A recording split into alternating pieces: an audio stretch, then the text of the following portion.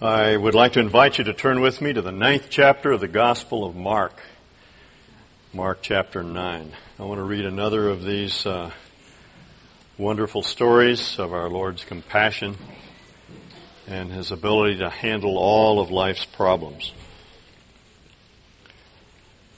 Mark chapter 9, verse 14. When they, that is Jesus, Peter, James, and John, came to the other disciples, they saw a large crowd around them and the teachers of the law arguing with them. As soon as all the people saw Jesus, they were overwhelmed with wonder and ran to greet Him. "What were you arguing about?" he asked. A man in the crowd answered, "Teacher, I brought you my son who is possessed by a spirit that has robbed him of his speech.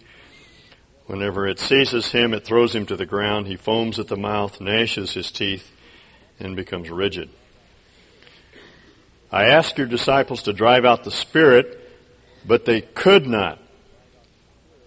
"O unbelieving generation," Jesus replied, "how long shall I stay with you?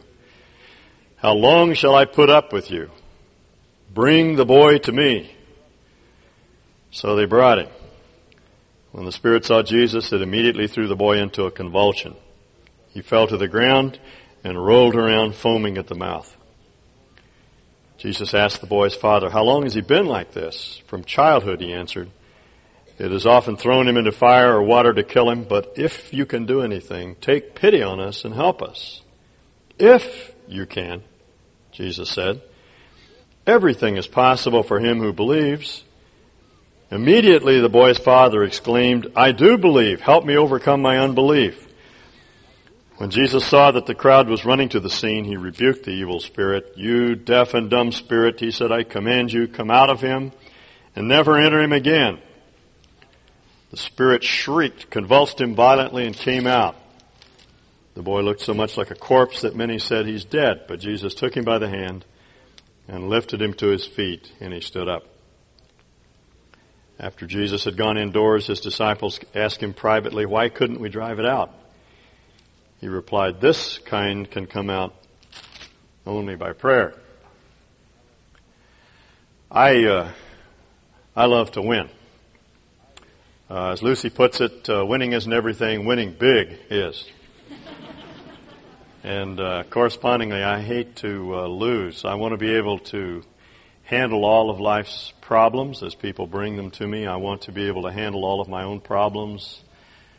I start out strong, but very often I end up like Binkel Bogatej, the young man whose spectacular spill enlivens the introduction to ABC's Wide World of Sports.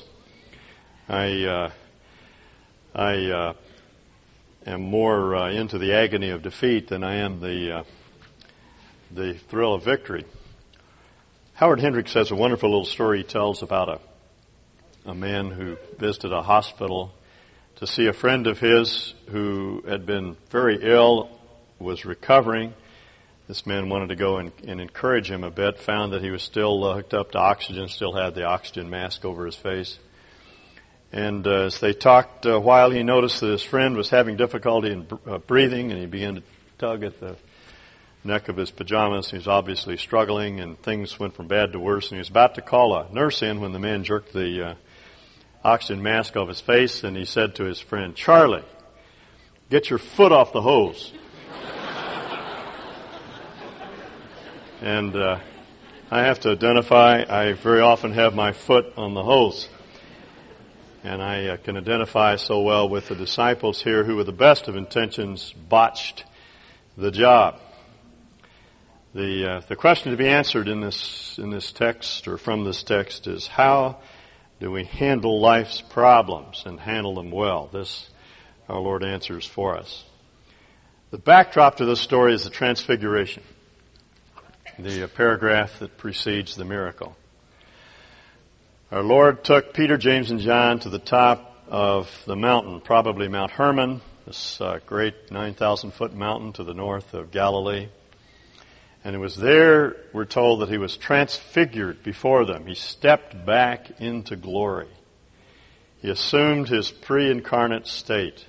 It's another of these passages that indicates that our Lord did not have to die. He could at any time have stepped back into glory. He died because he chose to die, not because he himself was sinful. The disciples were, of course, awed, as we would be. They saw him conversing with Elijah and Moses, the two premier prophets from the Old Testament. They wanted to erect 3 shelters, as Mark puts it, where they could stay and listen to this wonderful conversation among these 3 men. They considered Jesus to be someone very profound, and he's conversing with the prophets, and they could hardly wait to hear what these 3 men had to say. The voice came from heaven as though it was a finger pointing at Jesus, as though to say, "No, not Elijah and Moses. This is my beloved Son. Listen to him." In other words, Jesus is of a different kind. He's not in a long list of great men. He's not even in a short list of great men. He's someone unique. He is the Son. Listen to him. This is the way the book of Hebrews begins. God, who spoke to us in various ways through the prophets, has in these last days spoken unto us in a Son. Listen to him. And then as the disciples continued to observe this scene, Elijah and Moses faded away. And as Mark puts it, when they looked around, they no longer saw anyone with them except Jesus. This is the lesson that they learned on the mountain, to center on Jesus, to rely upon him, to listen to him. Now, the first mistake that they made was with reference to their regard for Jesus. The second mistake they made was that they wanted to stay on the mountain. They wanted to continue to sit there at Jesus' feet and listen to him talk to the prophets. And Jesus said, in effect, no, we must go back down the mountain, down to the world of demons and darkness and hard and difficult circumstances, and live out what we learned from Jesus there. We must learn to handle those difficult circumstances. Raphael, the 17th century Italian painter, has a painting which some of you may have seen that depicts the juxtaposition of these 2 ideas. It's in the Vatican. There's a picture of the mountain and Jesus and Elijah and Moses and the disciples on their feet worshiping Jesus, and everything is light and majesty and glory. It's magnificent there on the top of the mountain. And at the foot of the mountain, the 9 apostles that were left were arguing with the scribes, and everything is darkness and taut bodies and grim faces and fierce looks. And this is what we describe as the real world. This is the world in which we live. Of course, it's no less real than the world on top of the mountain. Nevertheless, it is a part of reality. It's something we have to learn to face. It's something we have to learn to deal with. We can't stay on the mountain forever. Life has its ups and downs, its ebbs and flows. We have to come down into the world and live out the life of Christ there. And that's what the disciples had to face. So as they made their way down from the mountain to the foot of the mountain, they saw the 9 apostles that were left in debate with the scribes, the teachers of the law from the local synagogues, who apparently had a commission from the Sanhedrin to find some occasion to discredit Jesus. They could discredit Jesus by discrediting his apostles. The apostles didn't look good on this occasion. They did not come through. They were not able to cast out this demon. And apparently the teachers were using this as an opportunity to malign and discredit Jesus' ministry, which is what people will do. They still do it today. They look around at some of the Christian debacles in past history and recent history, the Crusades, the Inquisition, the Salem witch trials, the Baker and Jimmy Swaggart fiasco. They look at that and they say that's what Christians are like, and they reason from that to discredit Christ. One word to those of you who may have some trouble with that: do not compare Christians with Christ. They are different. Our Lord is without sin. We are not. Men will always disappoint you. Keep your eyes on Jesus. And that, of course, is the lesson that the disciples learned on top of the mountain. And it was the lesson that all of us have to learn. Jesus is the one who does things right. He always does things right. Christians will not.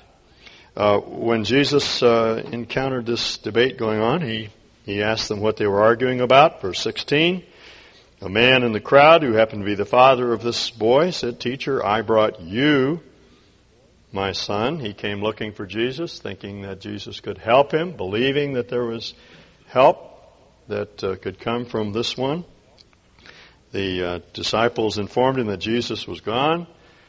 In a blast of self-confidence, they said, "Don't worry about it. We can handle this. We can do it." And they weren't able to cast out the demon. So now the man comes to Jesus, and he describes his affliction. Whenever this spirit, this dumb spirit, that is, spirit that has robbed him of speech, seizes him, it throws him to the ground. He foams at the mouth, he gnashes his teeth, and becomes rigid. These are, of course, the classic symptoms of what we would call epilepsy, some form of neurological disorder that caused this affliction. But behind it was a being of terrible malevolence and power and craft. Now, not all epilepsy is caused by demons, of course. Some has a physiological base, and even in the New Testament, they knew this. The New Testament writers distinguished between physical disorders, mental disorders, and demonic afflictions. But in this case, the man clearly identified the source of the problem as a demon. Now, they lived in a pre-scientific world. They didn't know as much as we know, but they were not naive. They understood the difference. And this man was able to detect the presence of this evil spirit that had triggered whatever neurological misfire was going on in this boy's brain.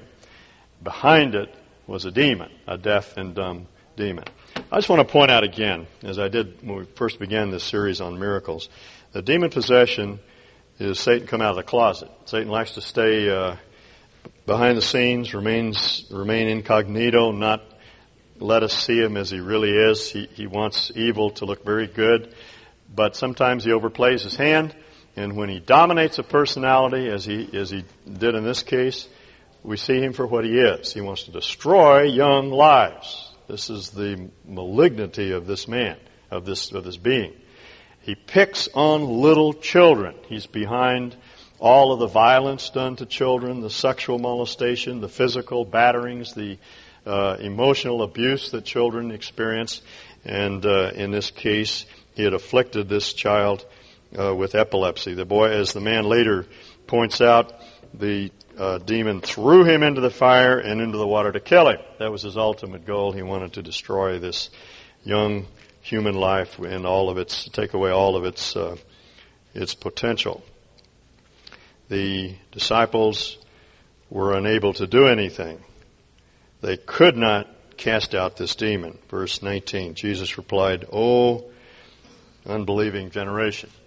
This word for generation is the word which is used elsewhere in the New Testament for race, unbelieving race. The interpreters, the commentators struggle with this statement. To whom was it addressed? Well, clearly it was addressed to the scribes. They were part of the unbelieving generation or unbelieving race. They had made up their minds that they would not believe in Jesus, and they had set out to discredit him. This also could be said of the crowd, the multitude that stood around Jesus and this boy. They had been disillusioned. As you know from our study of 2 weeks ago, Jesus refused to feed them. They lined up for breakfast. Jesus refused to feed them because his concern was greater than their physical needs. There was something more important to be done in their spirits and in their souls. When he pointed that out to them, many of them left because their concerns were primarily material. If Christ could not make them healthy and wealthy, they didn't want any part of his program, and they turned their backs on him. So they had been disillusioned. They were part of this unbelieving generation. The Father was disillusioned. So it always happens when you come expecting one of Jesus' disciples to be perfect, and he is not, or she is not. You're disillusioned. And this man who first came with faith had had his faith dashed by the impotence of the apostles. And the apostles were full of unbelief. They could not cast out the demon. They all were full of unbelief. The whole race is full of unbelief. The human race. You see, this is our fundamental problem. The passage that we read earlier in Hebrews 11 makes that abundantly clear. This is the sin that so easily besets you and me. Some of you were thinking as you read that phrase, now what is the sin that besets me? Perhaps it's profanity or it's a bad temper, but in context that's not at all what the book of Hebrews is talking about. The sin that so easily besets us is unbelief. We'll believe everybody in the world but Jesus. We'll believe our investment counselors and our brokers, and we'll believe in the Constitution of the United States, and we'll believe our legislators, and we'll believe our counselors and our psychiatrists and our pastors, and we'll believe ourselves, and we'll count on our own education, and we'll count on our personality and our physical strength and our wittiness and intelligence and all of that. We'll count on anything but Jesus. That's our problem. That's the fundamental problem of the world. And that's why Jesus addresses this. That's why he makes this statement. It seems so harsh. Oh, unbelieving generation. He's simply telling it like it is. This is our problem. We are an unbelieving race. We don't trust him. We don't rely on him. We don't count on him. This is the one Isaiah says that brings out the stars one by one. He knows all their number. If you want to believe that God is trustworthy, get up tomorrow morning or tomorrow night. No, you need to get up. Just go outside tonight and look up at the stars. And if any of them are missing, then you got a problem. But he knows them all by name. He calls them out. You know, if he can order the universe, can't he order my life? But we don't believe that he can. Jesus was walking with the two disciples on the road to Emmaus. They didn't realize it was the resurrected Lord. And they were talking about this terrible tragedy. The one we counted on was crucified up in Jerusalem. And you recall what Jesus said to them? Oh, he said, you're so slow of heart to believe. And he began to expound on the Old Testament and what the prophets said about the resurrection of the Messiah. And finally, when he was breaking the bread and praying over it, they saw his hands. They realized who he was. But you see, he indicts them for their unbelief. Now, that's what the Lord says to me. It's what he says to all of us. Our fundamental problem is that we do not trust him. We'll trust anything in the world. We'll trust our vehicle. We'll trust our retirement program, our investment portfolio. We'll trust our teachers. We will trust ourselves, but we will not trust God. We are an unbelieving generation. And so, having addressed these words to all of us, our Lord turns to the child who was probably being restrained. The command is plural. There were probably several people that had to bring him. And he said to them, bring the boy to me. See, that's the answer. That's the answer to every problem we have to face. Bring it to Jesus. Bring your difficult spouse. Bring your difficult child. Bring every problem, every hindrance, every hassle in your life to Jesus. Bring it to him. I don't know what he'll tell you to do.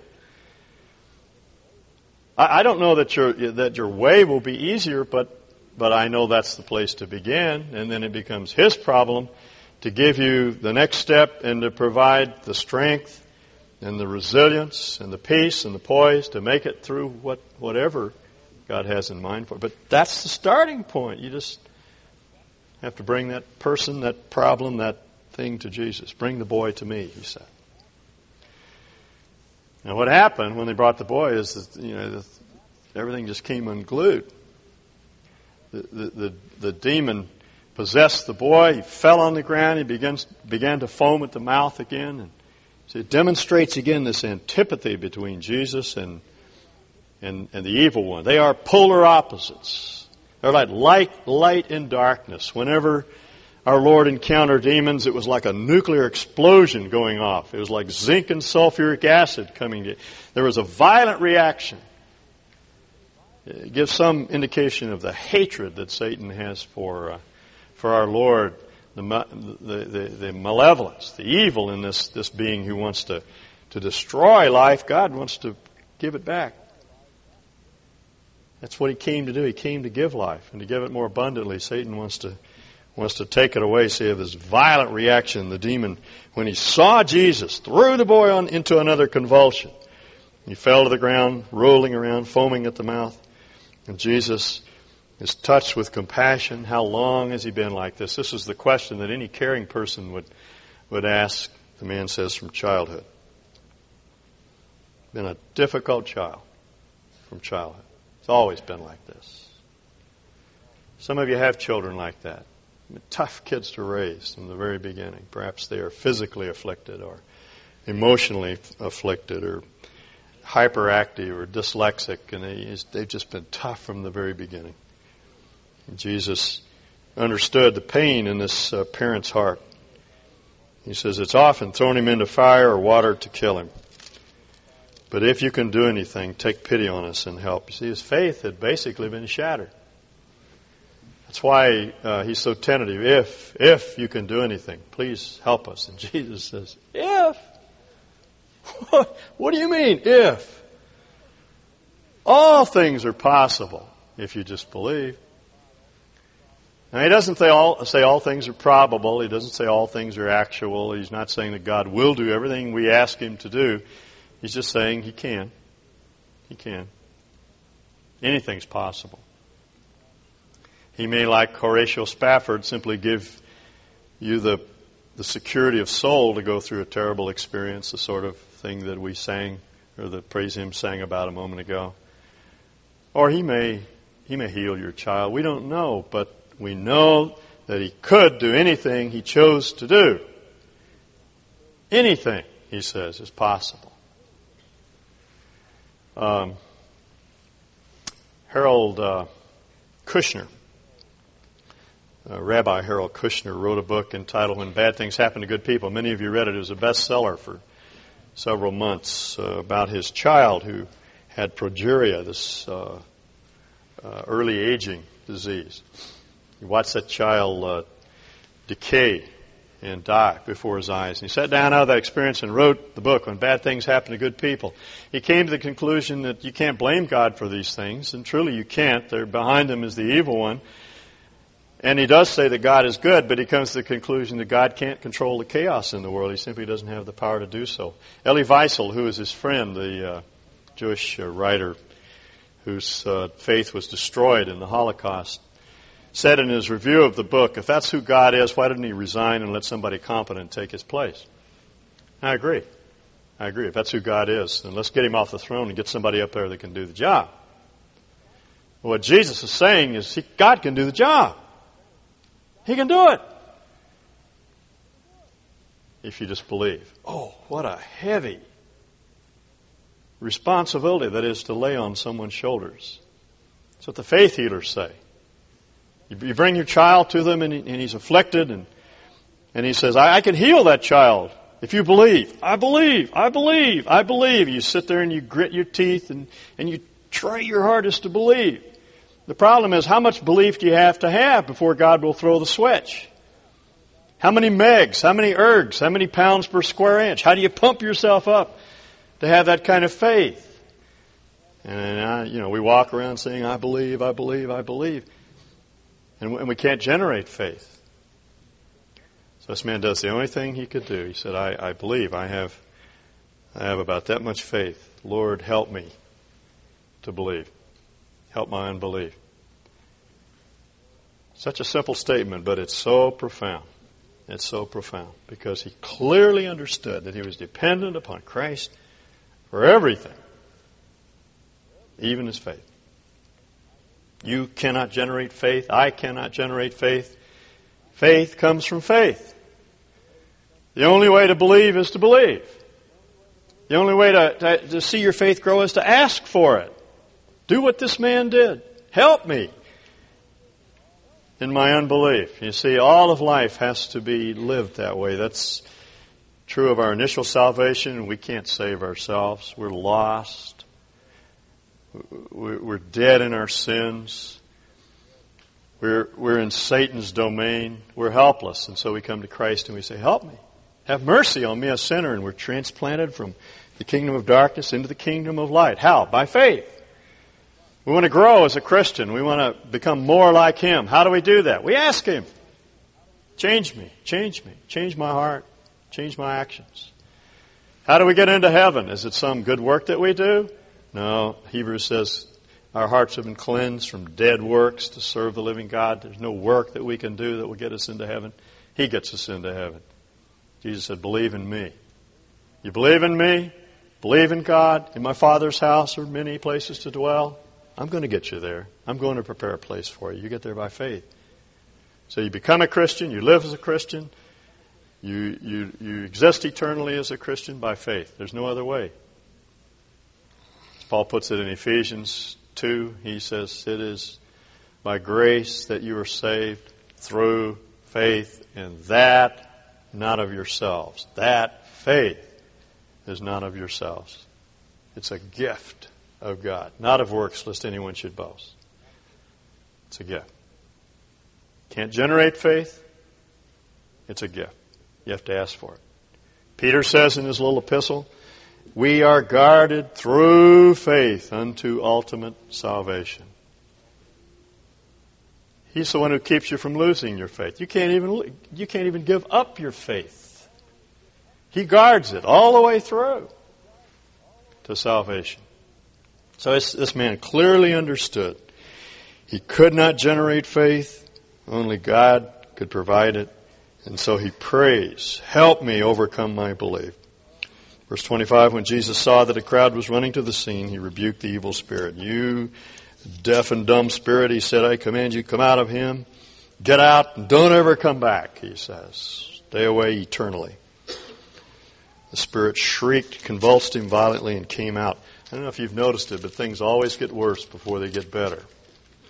You make a decision that you're going to be a better husband, better wife, better parent, better child, better business person. You're going to deal with some of the habits that have enslaved you. And that's when things get worse, inevitably. Why? Because Satan does not give up his possessions easily. But he has to give them up. That's why Peter says, resist the devil and he will flee from you. How do you resist the devil? You turn to Christ. You ask him for help. You begin to rely upon him. And that's when the tensions start to build. That's when literally all hell begins to break loose, if I can use that term. That's when Satan does that's when he tries the hardest.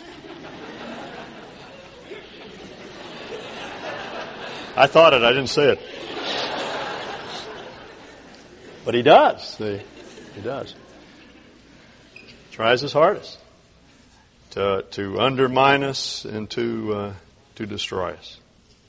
And that's what happened here. The boy collapsed into a coma. He looked like he was dead. The people thought he was. They said he's dead. Jesus took him by the hand, lifted him up to his feet, and he stood up.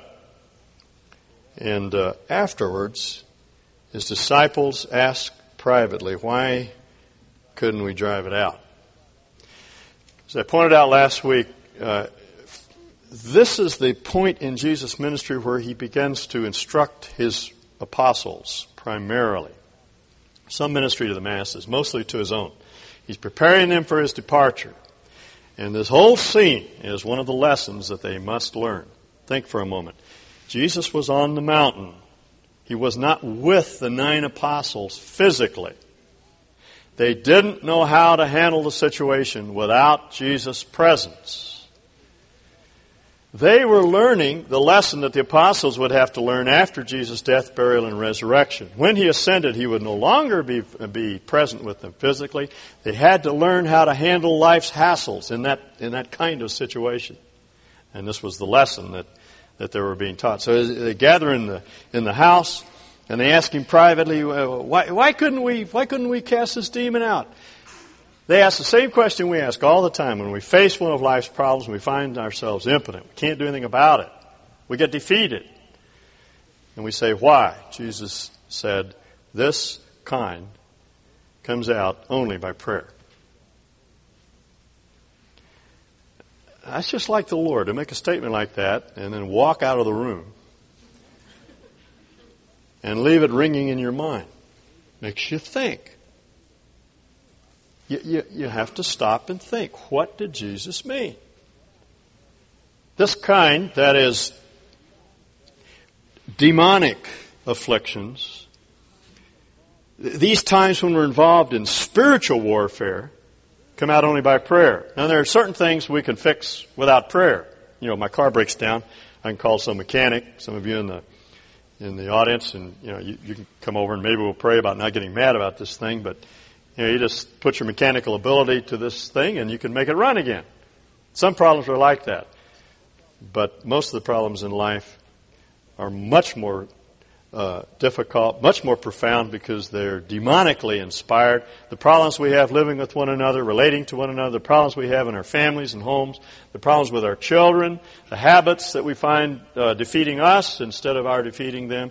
Behind these problems are demons that are out to destroy us. Jesus says, you only handle these problems by prayer. And I ask myself, when did Jesus pray? When did he pray? Not one word in this passage about Jesus praying. What does he say? Well, Jesus' whole life was prayer. He could say with the psalmist, I am prayer. The psalmist actually makes that statement. Psalm 103, I am prayer. In other words, my life is virtually prayer. I pray without ceasing. See, our Lord lived in utter dependence upon the Father. Always. He never counted on himself. John says in the book of John, Jesus never did anything on his own. He never once counted on anyone but the Father, or anything but the Father. What I see the Father doing, I do. What I hear the Father saying, I say. I always depend upon the Father. His life was prayer. It was a lifestyle of prayer. Grew out of his life of worship. The Gospels tell us that it was his custom to go off from time to time and to be alone with his Father and to draw strength from that relationship. And then he could go out into the world of demons and men, and he had the capacity to handle life's problems because he had drawn upon the life of the Father. Jesus said, as the living Father has sent me, and I live because of the Father, so he that eats me shall live because of me. In other words, the same relationship that I sustain to the Father, you sustain to me. I always live in constant dependence upon the Father. You must live in constant dependence upon me. That's what he means when he says you handle these problems by prayer. A lifestyle of prayer. A lifetime commitment of counting on Jesus, relying upon him, trusting him, resting in his ability to meet all of life's problems. See, the disciples, these 9 disciples who failed, had learned from Jesus that they had the authority to cast out demons, and they had apparently learned some formula from Jesus in order to exorcise these demons. And evidently they were relying upon this formula, this instruction they had from Jesus rather than Jesus. And that's why they couldn't handle the job. And that's the problem I have. I read a good book on counseling. I learn a few techniques, and then I think that there's power in the 12 steps in the advice that's given in this book. Or I can even read the Scriptures and think there's some power in a verse that I can lay on people and forget that that's basically Pharisaism. What Jesus said to the Pharisees is that they searched the Scriptures because they thought there was life there rather than coming to Jesus, because the purpose of the Scriptures is to lead us to him. It's truth, but it's just bare truth unless we proclaim the truth in dependence upon him. Ray Stedman commented once that the pattern seems to be God raises up some man or woman who walks by faith, and they do great things, and then they write a book, and that's the kiss of death. Because after they write a book, people read the book, and then they decide that's the secret of that man's power. He did things this way. And they don't realize that the power of his life was prayer. It was his dependence upon God, not the techniques that he employed. So they try out the techniques, and they fail. See, that's what we're inclined to do, rather than trust in God. The lesson, I think, in addition to be learned from this passage, is that kind of relationship with Christ grows out of those times when we sit at His feet, when we worship Him, when we give ourselves to adoration and love for Him. The disciples sat at His feet on the mountain, and then they had to come down from the mountain and face into their world. And the lesson to be learned is that the strength for living on this plane in our world and living a lifestyle of faith and utter dependence upon Christ grows out of that time of worship with Him. And I have to ask you and I have to ask me, are we setting aside that sort of time? A time and place on a regular basis where we can meet with the Lord, see Him afresh, come to trust Him, and then out of that relationship we can walk by faith. No other way to get it. No other way to get it. As Mother Teresa said to a young man that came to her looking for help, she said, you spend 1 hour a day in devotion to Christ and everything's going to be all right. Now, not everyone has an hour a day to spend in devotion to Christ, but that is the starting place. A time in the mountain where we see Him as He is, where we worship Him, where we love Him, where we listen to Him, and then we go into our world to live it out. As Paul Stuckey said in his little song about John Henry Boswell, there's a reason for living way down in the valley that only the mountains can know.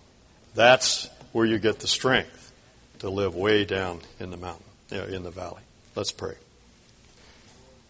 We come to you, Lord, sometimes with despair, wondering why we cannot handle life as you've told us it should be handled. It's so disillusioning to go out into our world and to fail as we have all failed. Teach us, Lord, that there must be that center of rest, that time and place where we can renew our strength, as you did. If you needed it, Lord, how much more do we?